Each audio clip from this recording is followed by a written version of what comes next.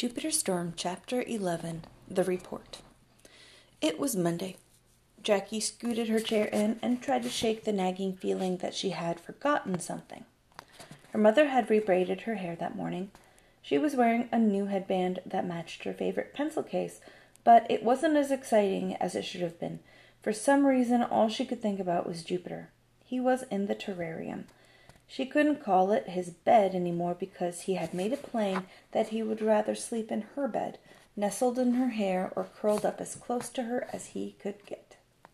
She didn't like having to leave him cooped up all day, but what else could she do? She couldn't just let him fly around. He hadn't breathed fire in weeks, but she still couldn't leave him loose in the house. Maybe if she knew he would stay in her room, but not being able to shut her door all the way meant that Jupiter could slip through the cracked door and fly anywhere in the house. That had disaster written all over it, and if she let him fly around outside unguarded, the best-case scenario was that he would follow her to school, and she knew how that would go. Children always see things grown-ups miss. Jackie had unpacked her backpack and stacked her things neatly in her desk, squaring up the corners of the books and folders out of habit. Her friend Ashley had just arrived and was unpacking next to her. She smiled back at Ashley when Ashley said hi, but that was about it. Ashley took the hint and after unpacking went over to another group of desks and started chatting with a girl named Miriam instead. They were looking at something in Miriam's paper doll folder and laughing quietly. Ordinarily, Jackie would have joined them, but her mind was on Jupiter. She played the morning over and over in her mind, trying to figure out what she had forgotten. She and Sam had taken Jupiter out that morning as usual. He had seemed less interested in food than flying. By then he had pretty much wiped out the aphid population in the front garden, so while Sam stood guard over Jackie watering the flowers, Jupiter flew in higher and higher spirals over the top of the house and into the backyard. Jupiter flying out of sight still made her nervous, but she was less concerned about that now than she had been. She knew that if she called him, he would come back to her almost immediately, so he must not have gone too far. When she was done watering the flowers, she could stand on the front porch right next to her open window and call him quietly. When Jupiter landed on her hand, she would pass him through the window and close it from the outside. Sam was waiting in her room to make sure Jupiter didn't fly out before Jackie made it inside. That gave Sam some time alone with Jupiter, which Sam loved. Jackie wasn't thrilled about it, but it was necessary. She couldn't keep finding excuses for bringing the picnic basket out to the front porch in the morning, and she couldn't risk being seen with Jupiter walking back into the house. They went out early, but you never knew. Had she maybe forgotten to put the rocks on top of the terrarium? She thought she had, but she wasn't certain. Maybe she was remembering it from another day. "Good morning, scientists," Miss Soroparu never called them class or children. She always said something like readers, writers, or mathematicians. Jackie perked up when she heard scientists. Science was one of her favorite subjects, but Miss Soroparu never called them scientists early in the morning. Science was in the afternoon.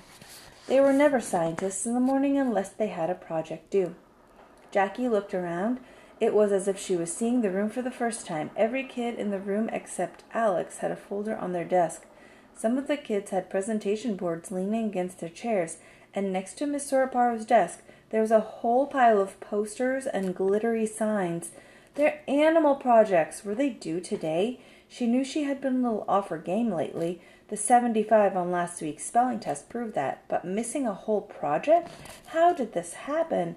And it was no consolation that Alex didn't seem to have his either. Alex never had anything. "I know you're all anxious to get to share your new expertise with everyone, but we're going to split your presentations up over a few days so that we can get some other work done as well." Some of the kids groaned, but Jackie felt a rush of hope. Johnson is in the middle of the alphabet, she thought. If she splits us up over 3 days, that at least gives me until tomorrow to put something together, even if she just reverse alphabetical order. She'd stay up all night if she had to. Luckily, she had 2 blank poster boards and the art supplies in her room. She would have preferred one of those cool presentation boards that would stand up on their own, but to get one of those would mean involving her mother or father. The poster would have to do. Let's do this by classification, scientists. Miss Soroparo moved over to the board and wrote Kingdom Animalia at the top. Everyone's animal should be in the animal kingdom, but I wonder what phyla everyone chose. If you can't remember your animal's classification off the top of your head, feel free to look at it in your report. Everyone else flipped open their report folders. Even Alex took out a rumpled piece of loose leaf. Jackie was the only one with an empty desk. Raise your hand if your animal is in the Platyhelminthes. No one moved. Tardigrade? Nematode? Rotifer? Still no hands. Miss Soroparo smiled. I can't say I'm surprised. What about annelids? A kid named Joshua raised his hand. Miss Soroparo wrote annelids on the board, then put 1 tally mark next to it. Cnidarian? Angela raised her hand. Echinoderm? Julia put up her hand. Miss Soroparo waited a moment. Okay, what about mollusks? 2 kids raised their hands. Jackie didn't know what to do. She hadn't even chosen an animal. Elephants had been her first thought when they got the assignment, but it hadn't gone any further than that. Maybe she'd stick with elephants. She didn't recognize any of the phyla Miss Soroparo had said so far, but at least she knew that elephants were in the phylum Chordata, along with every other creature with a backbone. Chordates? More than half the class put their hands up. Backbones were popular. Jackie quickly put her hand up with the rest. She'd stick with the backbones. I assume the rest are arthropods because that's the only one left, but let's see a show of hands just to be sure. 5 kids put their hands up, including Ashley. Since there were no more chordates, Miss Soroparo read off the chordate classes as well. Agnatha, Chondrichthyes, Osteichthyes, Amphibia, Reptilia. On a whim, she put her hand up at Reptilia. Elephants were in Mammalia, but Jupiter was in Reptilia. She wasn't crazy enough to do a report on Jupiter, but Draco lizards were pretty cool. She'd do it on Dracos. Sam would be excited. When all the tally marks were up, Miss Soroparo circled the groups. The arthropods and assorted others would present that day. The birds and mammals would present the next day, and all the other chordates, including the reptiles, would present on Wednesday. That gave her 2 days to get her project done. She wondered if she could sneak her poster board into the pile by Miss Soroparo's desk without Miss Soroparo noticing. But then Miss Soroparo added, "Pass your reports to your table captain. Table captains, put the reports on my desk neatly." It was Jackie's week to be table captain. She pulled a random folder from her desk, collected report folders from the other 3 kids whose desks were pushed together with hers, and put her stack on Miss Soroparo's desk. She was careful to not be first or last, so Miss Soroparo would take less notice. With any luck, Miss Soroparo was collecting the folders for show and wouldn't actually check them before they made their presentation. She could always make an excuse at the last minute about having accidentally turned the wrong one in. That did not work out in her favor. When the class was headed to recess after lunch, Miss Soroparo pulled her out of the line. Jackie knew it must be a big deal. Teachers only get a break at lunch and the first half of recess, so if Miss Soroparo was coming to get her early, it must be important. "Jacqueline, I was going through the report folders at lunch. Everyone else's report is accounted for, and the only folder left is this folder of paper dolls. Is it yours?" It was hers.